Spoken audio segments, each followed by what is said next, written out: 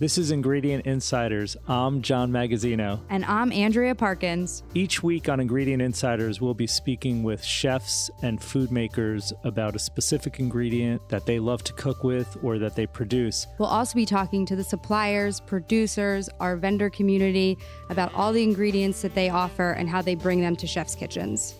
This is a fun one, Andrea, because we're going to be talking about olive oil this week. Not just olive oil, but olive oil from Greece. Our jobs involve bringing foods in from around the world that we distribute to restaurants. The Chef's Warehouse is a supplier to what we like to call the best restaurants in the United States, the white tablecloth restaurants, hotels, country clubs, caterers.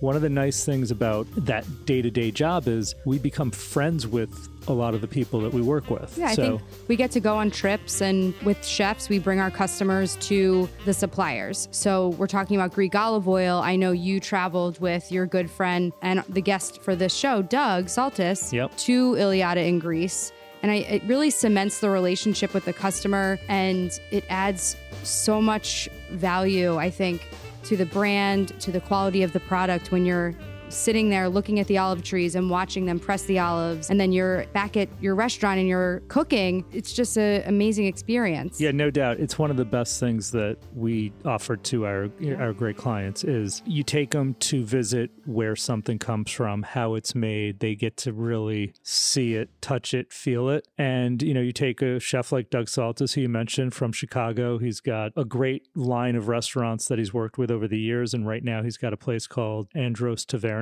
which is this amazing Greek place. Mm-hmm. But when you take a chef to see the production, you make a lifelong client out of that chef with that product because they meet the producer. A bond is formed. It's not just an olive oil in a tin. No. And you find that, some of the best things that we've ever done in our business involve those trips. I know, the founder of our company, Chris Pappas, over 25 years ago, took a trip to Venezuela to visit a chocolate plantation. Mm-hmm. With a group of pastry chefs from around the country. And those pastry chefs still talk about that trip to this day. It's great for the Chef's Warehouse. It's great for the producers. Costas, who's the olive oil maker at ILIADA, I consider him a personal friend at this point. That's to me is so important that you know where the food and the ingredient is coming from. So, being able to see it being made, we hear a lot of stories and people can read a lot of stories in the news that there's a lot of fraud in the industry, especially in the olive oil industry. Oh, yeah.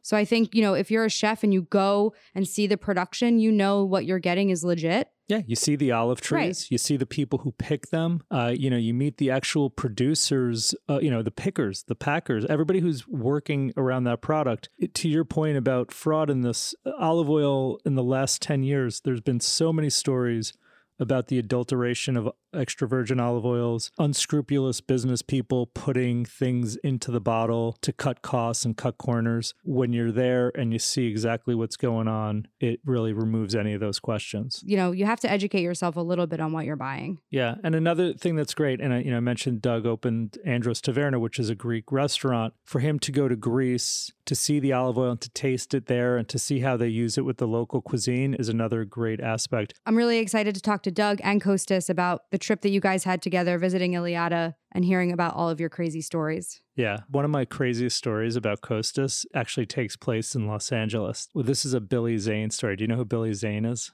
He's an actor. Yeah. Think Titanic. Yes. So Billy Zane is actually of Greek ancestry. He somehow befriended Costas from ILIADA a few years ago. I'm in Los Angeles. Costas is in LA to do a special ILIADA dinner at Republique Restaurant. Mm-hmm. And Billy Zane's kind of like a guest of honor. Yeah. It's a great restaurant. Walter Mansky, amazing chef. The day before the big dinner, Costas says, John, we had just done a presentation to our sales team in LA. He said, I'll give you a lift back into, downtown LA, but we got to go stop by this swimming pool to go say hi to Billy Zane. I'm like, stop by a swimming pool? Yeah, I thought it was weird. He was at the town pool in Beverly Hills. Wow. So we drive over. Billy Zane would probably have his own pool. Yeah, we thought so too. But anyhow, we get over there. We kind of go through the entrance to this pool, and there's a big lap pool, and there's a kiddie pool and a jacuzzi. And Billy Zane is swimming laps in the pool. I'm in business attire, and Kostas and I see him. We wave to him. He swims over towards us, and he says, "Let's go, guys, get in the pool." And I said, "No, I'm not swimming. I'm going back to my hotel in a few minutes." He said, "No. There's a swimsuit underneath the chair you're sitting on." I was on like a pool lounge seat. Mm-hmm. I was like, "No, I'm fine, Billy. I'm not going to swim. I'm going to go back to my hotel in a few minutes." You know do you remember Titanic when he got really nasty with Kate Winslet? Like he was like pointing at her like, "You got to do this." He was like, he went Titanic on you? He said, "Go put that suit on right now." And I was like, "Oh shit, yeah, okay." And I reached out and I like carried this plastic bag with a bathing suit in it into the locker room. It was a little wet too. And I swear I've never done this in my life. I put on another person's bathing suit that was not completely dry and walked out and jumped in the pool. With Billy Zane. And I was like, this is very surreal. Yeah, why am I wearing Billy Zane? And then we were Did you keep the bathing suit? No, I did not. I think he asked for it back. I put it back in the plastic bag. It was one of the most surreal moments of my life. It was like, 5 o'clock in the afternoon on this perfect Los Angeles, bright sunny sky day, clear blue skies. And me and Kostas and Billy Zane were sitting together in the jacuzzi. At the Hollywood County Pool. Yes. And we were just talking about movies and olive oil. It was very strange. Wow. It's the weird places my job takes me. I am so excited about this episode. Just talking about it is making me want to go back to Greece and go back to the island of Crete and to the Kalamata region where they make ILIADA. That would be just a dream to be able to go there right now. This episode is in partnership with The Chef's Warehouse and produced by Hey Now Media. We have a good friend, A real an amazing chef. A real treat. That's exactly what this is. This is a treat. We have he's actually New York originally, but he is now an incredible asset to the city of Chicago. Chef Doug Psaltis of Andros Taverna. Thank you. Great to be here. Great to be back in New York. He's a New Yorker. You're a New Yorker originally. Originally, yeah. A Long Island. Long Islander. But he never said Long Island. He's not that kind of Long Islander. No, that's South Shore, John. You're like more like a story. Spent a good time in my life there, yeah. So, Long Island as a child, and a good part of my adolescent youth in Astoria, Queens. And do you know that Doug has a wonderful memoir called The Seasoning of a Chef? Came out in 2002 or 2000. Nice. And already had a long, illustrious career back then. And here we are 16 years later, and you got so many more stories. I think you're going to have to write a follow-up, the sequel, They would, yeah. Part 2. The Seasoning of a Chef, Part 2. Yeah, it was an amazing opportunity to write a book. I wrote it with my brother, who did a lot more of the writing than I did. I lived the stories, which was hard enough. And it was about coming up and becoming a chef. So it was up until the point of like achieving that chef position, those responsibilities, and what it took to get there. Doug was the first American chef that the multi-starred, Michelin-starred chef Alan Ducasse, he was put in place as the chef of a restaurant. That was a big deal. Wow. That was a big deal back then. Very big deal. Yeah. Yeah. Before that, it was, Ducasse had only given that position. You have to be French. Been with him for 10, 12 years. Yeah. What did that feel like? Felt like I was on top of the world. Felt like a huge achievement. And one of the things that always strikes me, two things that strike me from that time. One, I felt like, wow, I've achieved, I've gotten there. And then the restaurant that I was the chef at was Mix in New York, which was located on 57th Street and 6th Avenue, or 58th Street. And I walked around the corner after work one day, and there's Bertolf Goodman. So I felt quite small once again. So that was humbling. And then a trip I took with John and a group of amazing chefs. Michael White, Andrew Carmelini. John Schaefer. I mean, it was incredible. Yeah, all of you were in your infancy of your career, so to speak. Yeah, we were chefs, but it was like our first chef jobs and positions in some ways. And right. Carmelini was doing amazing things at Cafe Beloud, and Michael White was at Fiamma at that time. And yeah. Went to Italy, and the first day there, I couldn't understand how these people were happy doing what they were doing. Right. We had a lunch at a place, I can't remember, a big platter of kind of like charred, grilled lamb that's just like all kind of chopped up lamb. And I was like, how are they happy doing this? I have been focusing my time and working on like, perfect squares, things just done so perfect. And reflecting back on it, I was like, wow, I was like miserable in how I was working, achieving great things. And these guys were working so careless and free and having a great time. At the end of that trip, I was like, wow, they're actually happy. You're saying the chefs in Italy that were preparing that food. Because it's just, it's all about the ingredient. It was very simple preparation, to your point. It's soulful. Yeah. And you were doing the precision, the French technique. Yeah, it didn't matter what it took to get to the end product. There was a lot of pain to get there, if it's arguing with purveyors or fighting for things or pushing your staff to work as hard as possible. All these like crazy, unachievable things that we would try to achieve on every plate. And at that point, I was with Ducasse for 7 years, 6.5, 7 years. And it was like our goal was to achieve excellence every single time. Do you feel like that trip changed the way you cook today and like in your restaurant now at Andros Taverna? The impact it had on the products in America, on the restaurants in New York is unparalleled. It changed the way. Talk to us about that. What items? I mean, I know one in my head. Foie gras, the Terrebonne olive oil. Terrebonne olive oil. Tagashi olives. The Tadjaska olive itself, which you now see on menus everywhere across the country. There's no question. Tadjaska olive oil and Tadjaska olives was directly from Ducasse. So I'll go to a restaurant and I'll see those products on a shelf. And now I'm like, all right, we're in the right place. Right. And the ingredient you want to talk about today is olive oil. I also think of Ducasse as somebody that the cuisine is so based upon olive oil. Ducasse was one of the first kitchens I had the opportunity to work in where there were different olive oils for different things, for meat, for fish, for cooking, for sauteing, for finishing. I think most people, when they're buying olive oil, especially like home consumers, they buy one and they use it for cooking. If they dip bread into it, in restaurants, as you just said, they're using 2, 3, 4 different kinds depending on the dish. I think a lot of times people are buying olive oil that's so filtered that doesn't have the same freshness or fruit left to it. And in the restaurants now, especially with the great products that come in, you now have, it's almost like a fresh fruit in a bottle. So when you pour an olive oil, you can pour a great green olive that has that buttery taste. You can pour a great olive that has that great artichoke and peppery flavor for a piece of steak. Right. I guess I make it very easy for myself. If I'm doing bistecca Fiorentina, I tend to think a Tuscan olive oil that's peppery and artichoke is perfect for this. Right. And when cooking with Ducasse, and the one oil that forever will be etched in my mind is the Riviera. From Terrebonne. The Terrebonne Riviera olive oil is the purest form of what I love in olive oil. It's almost like liquid butter, that olive oil. It's clean, it's buttery, it's fresh fruit. There's no pepperiness. I bathe fish in that stuff. Yeah. For me, a great whole cooked fish over charcoal finished with a buttery olive oil and a little bit of lemon juice is amazing. Right. Now, in that same olive oil, in the same light, to Andrea's point, if you pour a Terrebonne Riviera onto a beefsteak Fiorentino or a spicy dish, you don't get quite the same effect. It doesn't stand up to the food as much as, say, a Tuscan oil or a really grassy oil. Yeah. So you would use Terrebonne for fish, salads, crudos. Like softer, like lighter dishes rather than something more heavy? Yeah, definitely. What oil are you using at Andros Taverna? I use quite a few olive oils, but one of them that I really lean into heavily is a ILIADA olive oil. The producer's become a friend. From Greece. From Greece, yeah. Greek olive oil probably wasn't in a conversation 20 years ago. Unless you went to a taverna in a Greek town in the United States, or you were in Greece. Have it in the cans and it'd be almost like a workhorse oil. It was never like in a bottle and positioned. And, it's one of the things I think Italy's done an amazing job with is their marketing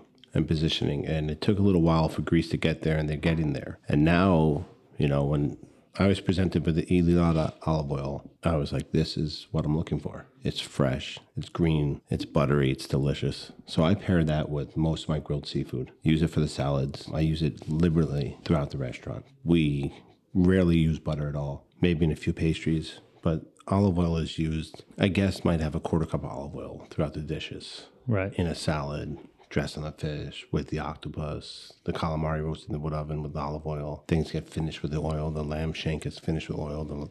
The chops off the grill get brushed with. I create this Lado Lemino, which is a warm lemon vinaigrette with a few seasonings that will brush on meat while it's cooking. And the olive oil helps the sugars from the olive oil and the lemon juice help for the meats to caramelize. It's our staple. Most recipes, if not every recipe, has it. All the different ones from them, the single harvest, the organic.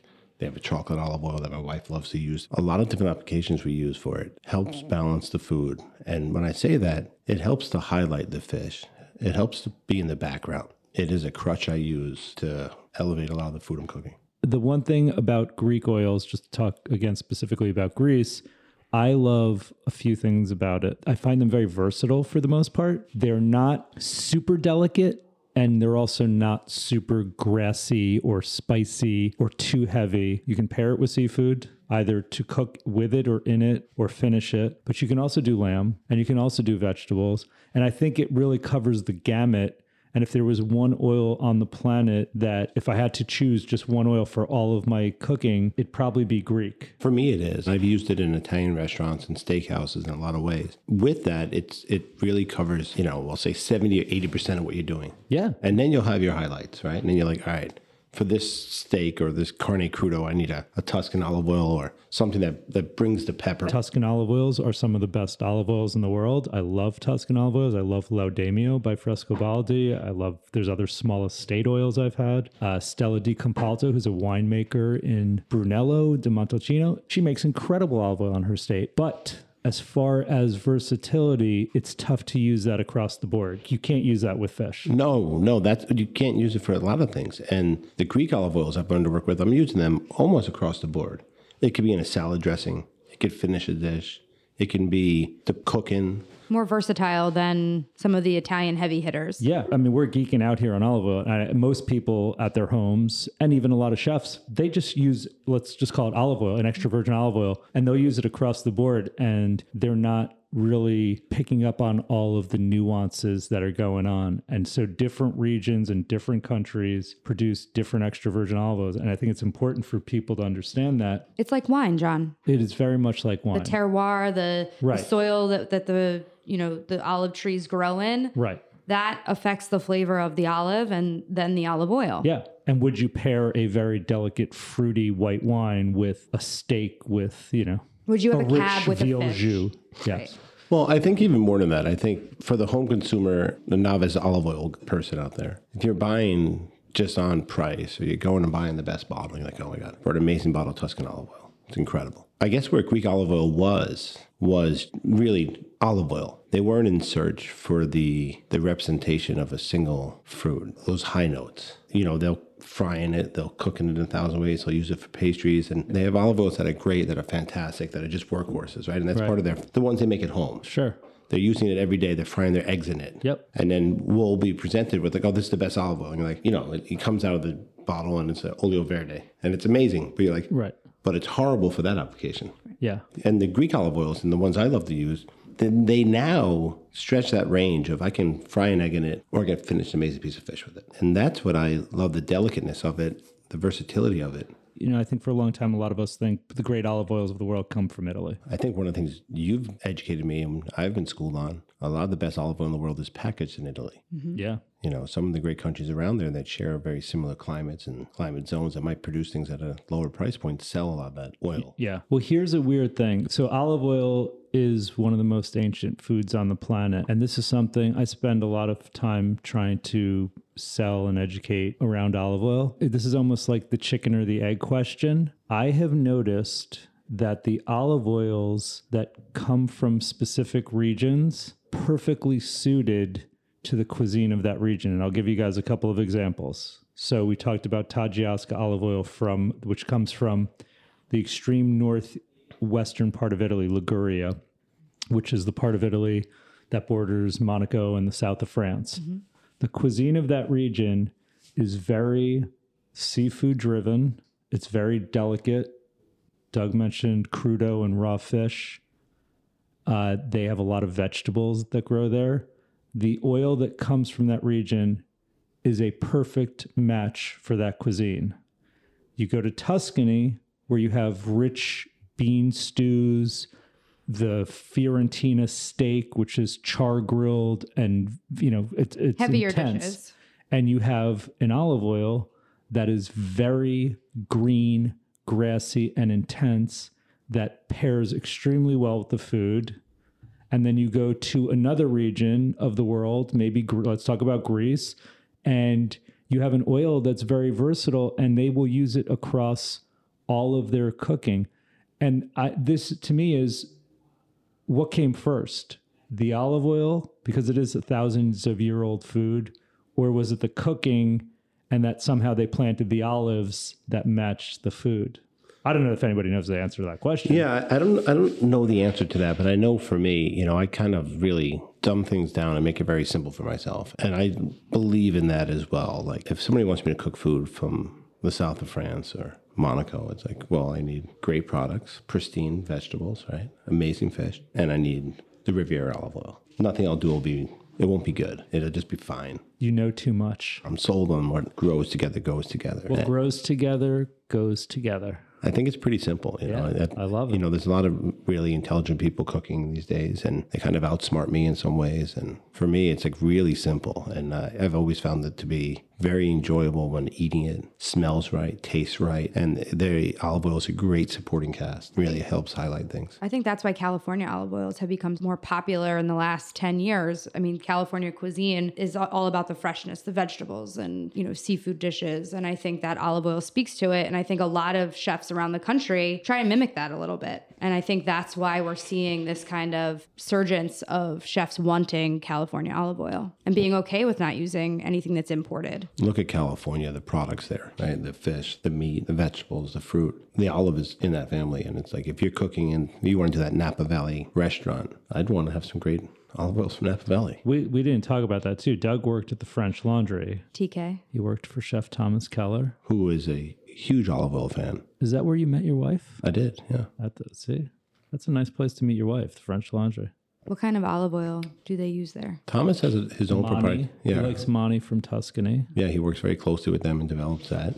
He'll have an olio verde. I mean, Thomas is, first of all, uses impeccable ingredients. That was one of the other kitchens. I mean, Ducasse and the French Laundry are probably two of the kitchens I walked into as a young cook, a young chef, where I saw 5 to 6 different olive oils. So you went from the highest rated restaurants in the world, the most pristine, the most precise cooking, and then you went to Chicago.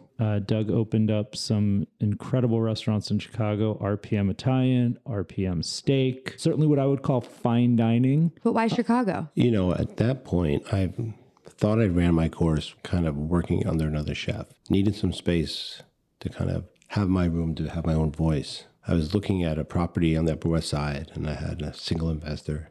I was looking at a property in Berkeley and was meeting some guy as a business partner. I was talking with Rich Melman to come to Chicago and work on some restaurants with him. I'd bounce back and forth. My biggest takeaway was I had a lot more to learn as far as business. My goals in moving to Chicago and starting to work with Lettuce and Tenue was a finishing school for me to really become a restaurateur and have a firm understanding of the business side. As the previous 15 or 20 years were just on culinary, just on cooking, just on learning products. And over the last 10 years, I've had the opportunity we opened 21 restaurants together. I work in every facet of it, from design to creation to operating to training. And it was really a formidable part of my career that gave me a strong confidence. So it's not just all about the food. It's every single piece that's important to you.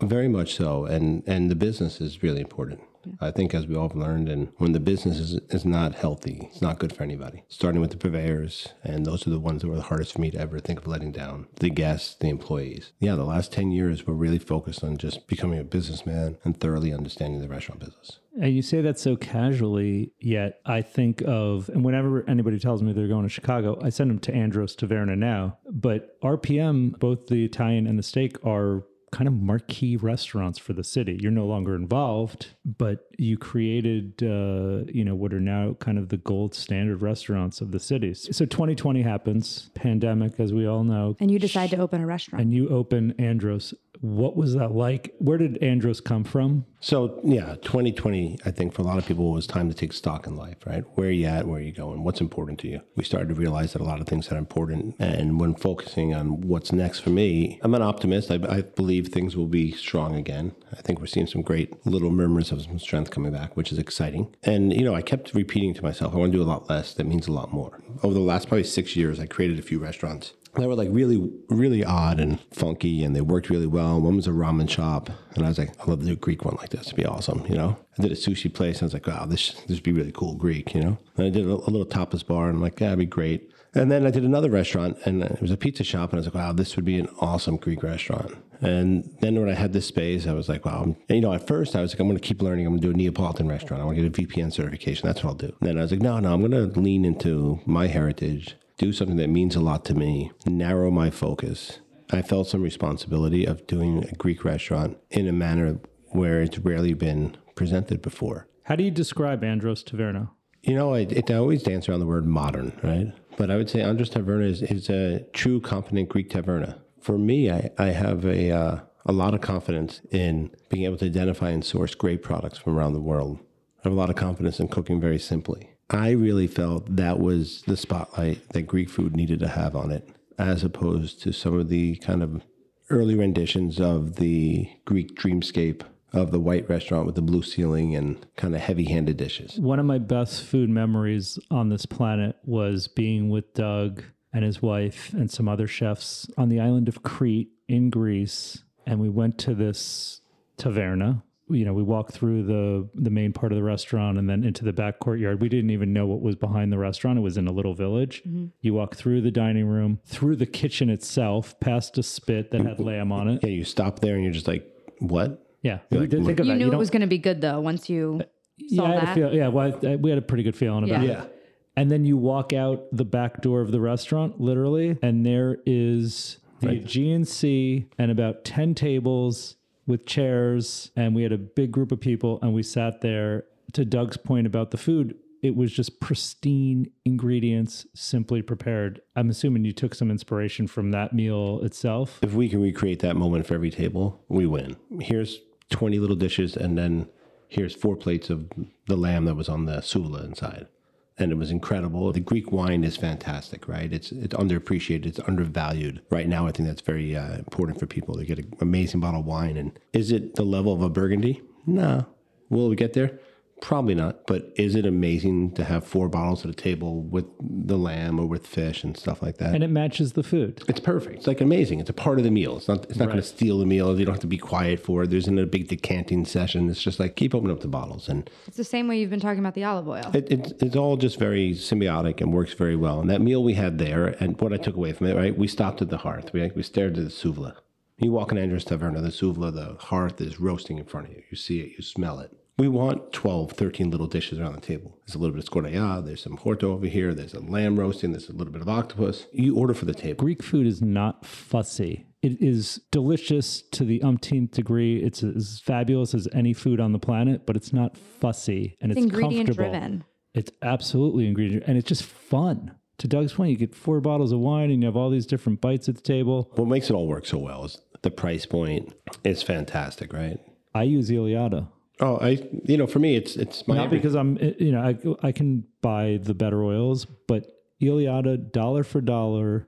It's like your go-to. It's easy. Exceptional value, and it works for everything. Mm-hmm. 7 years now. I've been using it like... You're a devotee of ILIADA.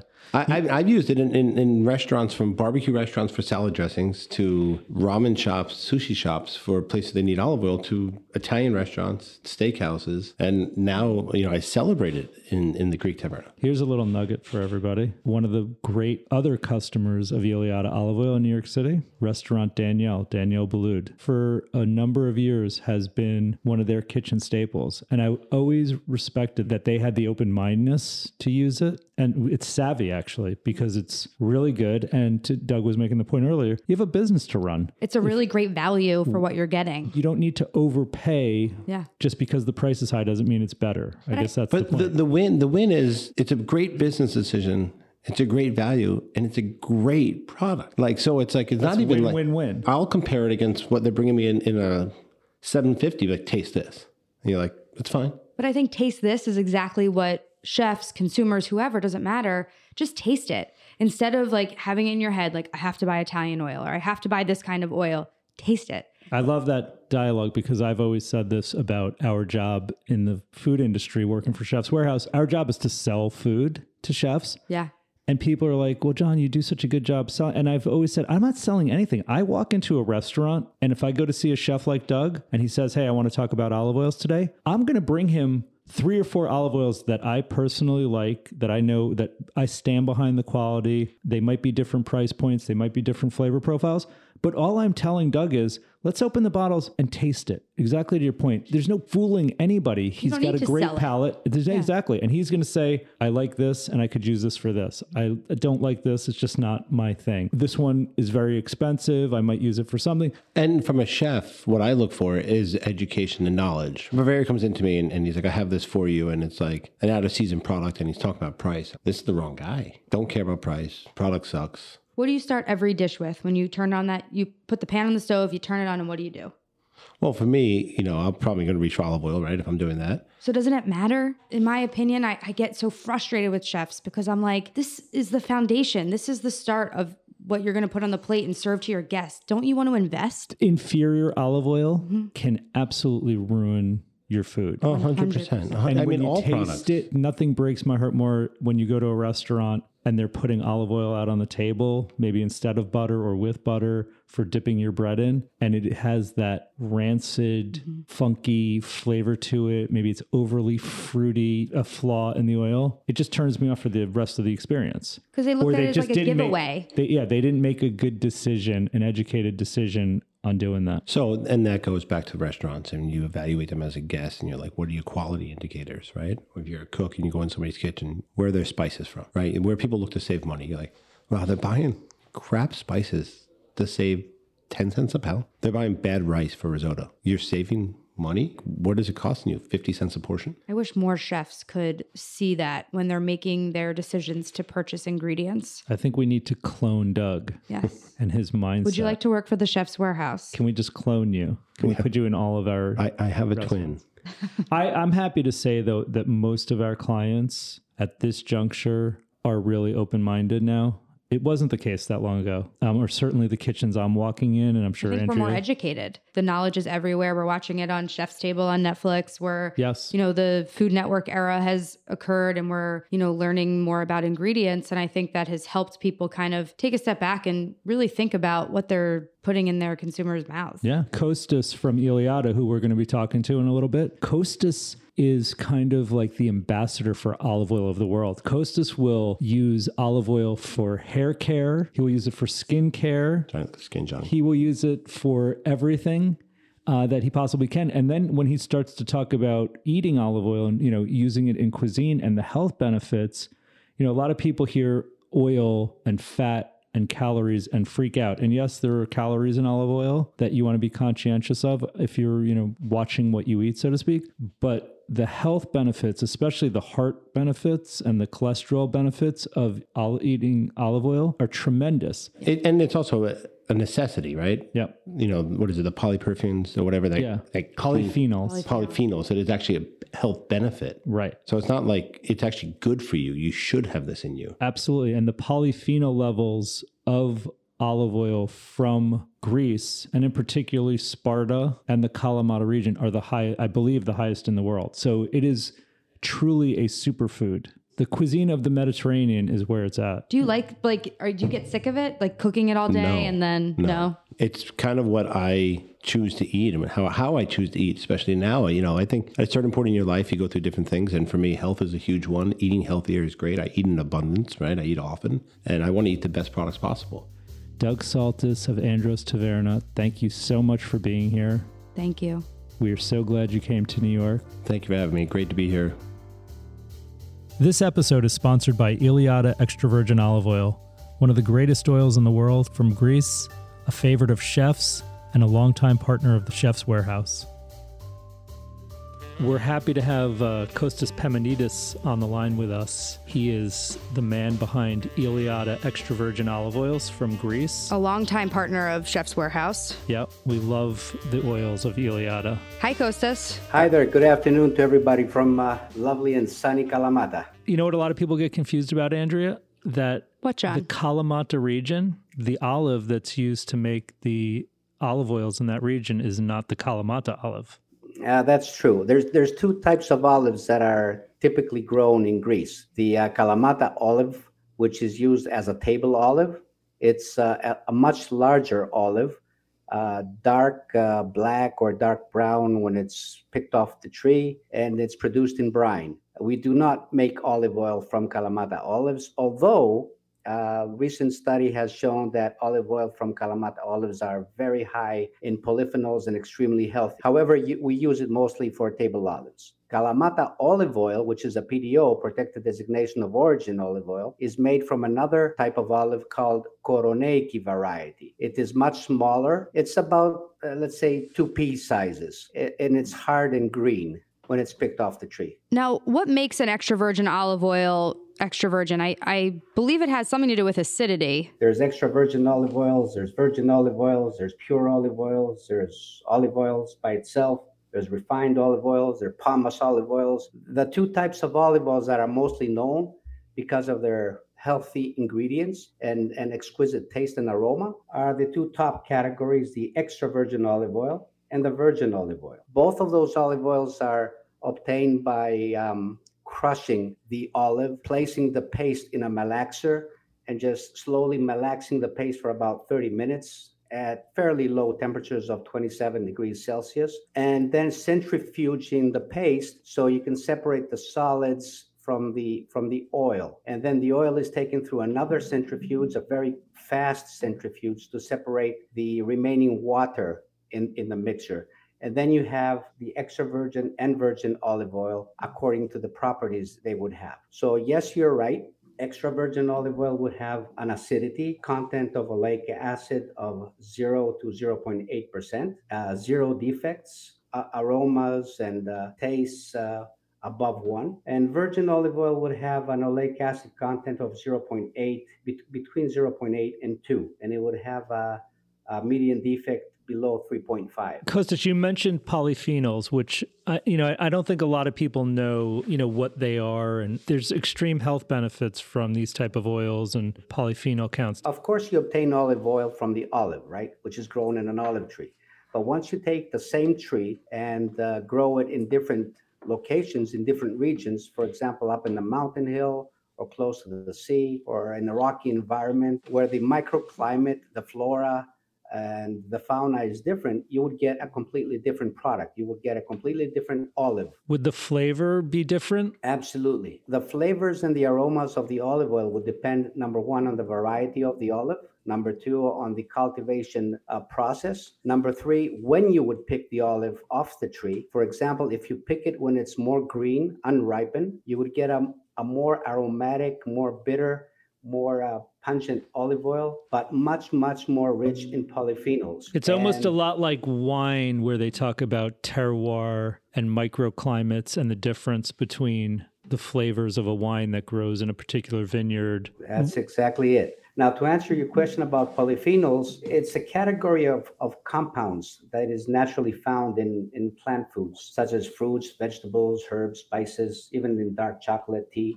and of course in olive oil. This chemical compound is extremely healthy. It acts as an antioxidant, meaning it neutralizes the harmful free radicals that could damage your cells and increase your risk of conditions like cancer, diabetes, heart disease, etc. And they're also anti-inflammatory, which is the root cause of most chronic diseases. I have to say, when I talk to people about Greek olive oil, and particularly ILIADA, I love Greek olive oil. The flavor profile of the oils from Greece, to me, is very soft, it's very aromatic and very flavorful. I think it lends itself to all types of cuisine. You know what I wanted to ask you about specifically is the history of olive oil in Greece. How long have people been eating and drinking using olive oil in Greece? We go back to goddess Athena that gave her name to the city of Athena. It was a contest between Athena and Poseidon who would give its name to the new city. Poseidon stroked his trident on the ground and water flow out, and Athena produced an olive tree as a symbol of fertility and peace. And of course, the Greeks named the new city of Athens after Athena. Now, the fact is that Greeks consume per capita the most olive oil in the world. So, for example, Greeks would consume 15 liters, 1/5 of olive oil per year per capita. Wow. And in America, that would be about 1 liter. So the average American consumes 1 liter of extra virgin olive oil per year, versus 15 liters per person in Greece. I've heard that in Italy too, that the consumption of oil is just so much higher. It's part of daily life in a way that it's not in the US. I was going to say, in my Absolutely. house, we're pouring oil like crazy. Yeah, mine too. But I think, most Americans are not pouring it, the way that they do in Europe. And I kind of have this mindset about the health factor. I feel that even though, there's a lot of calories in oil and there's a lot of fat, and it's good fat, in extra virgin olive oil, but I like to douse my food liberally with it. Me too. Well, fats are an essential part of our daily diet. You have to eat fats because they keep the skin and hair healthy. They help to absorb some fat-soluble vitamins like A, D, E, and vitamin K. However, you want to stay away from saturated fats because they clog your arteries, and you want to stay away from trans fats, which are extremely dangerous. And you would want to substitute those types of fats with unsaturated fats. Olive oil, monounsaturated fats, your best alternative. I would cut down in other type of fats and just pour as much olive oil as I could in my food. Where does the name Iliada come from? Oh, Iliad is one of two plays that the poet Homer wrote around 800 BC. The Iliad is the Trojan War, and the other one is the Odyssey, which is the return of Ulysses back to Ithaca after the Trojan War. The saga, the disputes between gods and us humans, the love story between Helen and the Prince of Troy inspired us to use that name. Really cool. It's a mythical name. When did ILIADA start producing olive oil? Well, the company started in the early 1960s. My father-in-law, Andreas Giftea, started the company. He was a visionary man. At that time, when Greece was not very heavy in exports, he had a vision of producing a company that would export fine products grown in Greece. In the 1970s, we thought of the name of ILIADA, and ever since, we've been growing and growing. And we've had a great partnership between the Chef's Warehouse and ILIADA for, it seems to me, at least 30 years at this point. Yeah, almost since the beginning of the company. It's kind of, we've grown together. One of our top selling products in the olive oil line. It's certainly one of our favorites. What makes ILIADA oil so special? When you're describing it, is it, what are the words that you use? What is it, fruity? Is it aromatic? What makes it special? If a consumer goes to a supermarket and, tries to shop for an olive oil, he would be faced with a wall with, tens of different olive oils. So it's extremely difficult to pick. Of course, if you have a PDO sign on it, which is protected designation of origin, that will give you some kind of a validity that the product is produced in a certain region. It is authentic, it is 100% pure, and it is fully traceable. We like to think of olive oil just like any other juice, just like a fruit juice. You could compare olive oil with an orange juice. So the olive oil should taste aromatic. It should smell like fruit.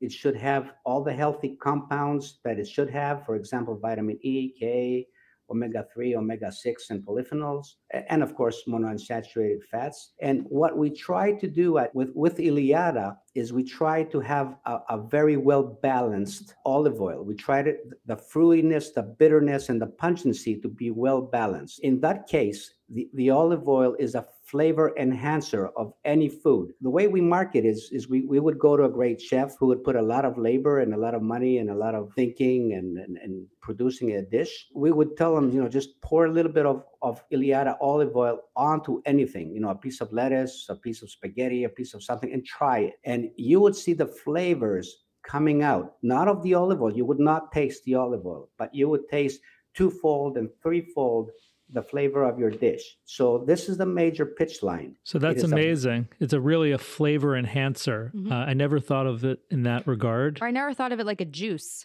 That's why they use it as a finishing oil as well on dishes, because it would bring out the flavors of the dish. We want to bring the best possible oil that will enhance the dish of a great chef at the best possible price. We have great respect to our farmers. We buy the olive oil from about 6,000 farmers from the region, and they have to be compensated fairly so they can produce this great PDO product. Are you producing once a year, usually in October, right? That is correct. The olives are picked in mid-October until January, according to where the tree is and the degree of ripeness. Within 24 hours, the olive is transferred to the mill, and then it's crushed. And as I previously previously said, malaxed and turned into the olive oil. Awesome. Chef Doug does another crazy thing. He makes martinis using olive oil as well. But, there's a scientific basis on it. A recent study published in the Journal of Agricultural and Food Chemistry, just a recent one in 2021. And the study was all about evaluating how lipids would influence the bitterness and the astringency of wines, of wine tannins, basically. Olive oil and the ILIADA olive oil, we've been trying this for years. If you spray a little bit of olive oil in your glass and then pour a wonderful red wine, the aromas would be pouring out and it'll be much more sweeter and milder. I feel that the perception of Greek oils has changed a lot just in the last 5 years. Well, the world production of olive oil is about 3 million tons a year, and Greece produces about 10% of that, like 300,000 tons. The U.S. is a great market because the import of olive oil within the U.S. is 300,000 tons per year. Greek olive oils recently have been more acknowledged because we've been winning prizes and in major competitions. And ILIADA was awarded Extra Virgin Olive Oil of the Year in 2020. And then again, Extra Virgin Olive Oil of the Year back in 2018. This year, we won 17 awards so far. If a chef says, I need an oil, ILIADA is always number one. Quality and value. I think that's the thing. And Kostas mentioned it earlier. I think the value that the Greek oils represent is greater than any other oil that we offer as a company. And we have, something like 200 extra virgin olive oils. Yeah. So, Kostas, thanks so much for joining us today. I know I speak for everybody here in the studio when we say we wish we were all in Kalamata. Next time in Greece. I wish you guys were here. Absolutely. We're here with open arms waiting for you. Thank you, Kostas. Thanks, Kostas. Thank you very much for having us. Thanks so much for tuning into this episode of Ingredient Insiders, where chefs talk. Like what you hear? Write us a review and follow us on Instagram @Ingredient Insiders. Don't forget to subscribe on Apple Podcasts, Spotify, or wherever you listen to your podcasts.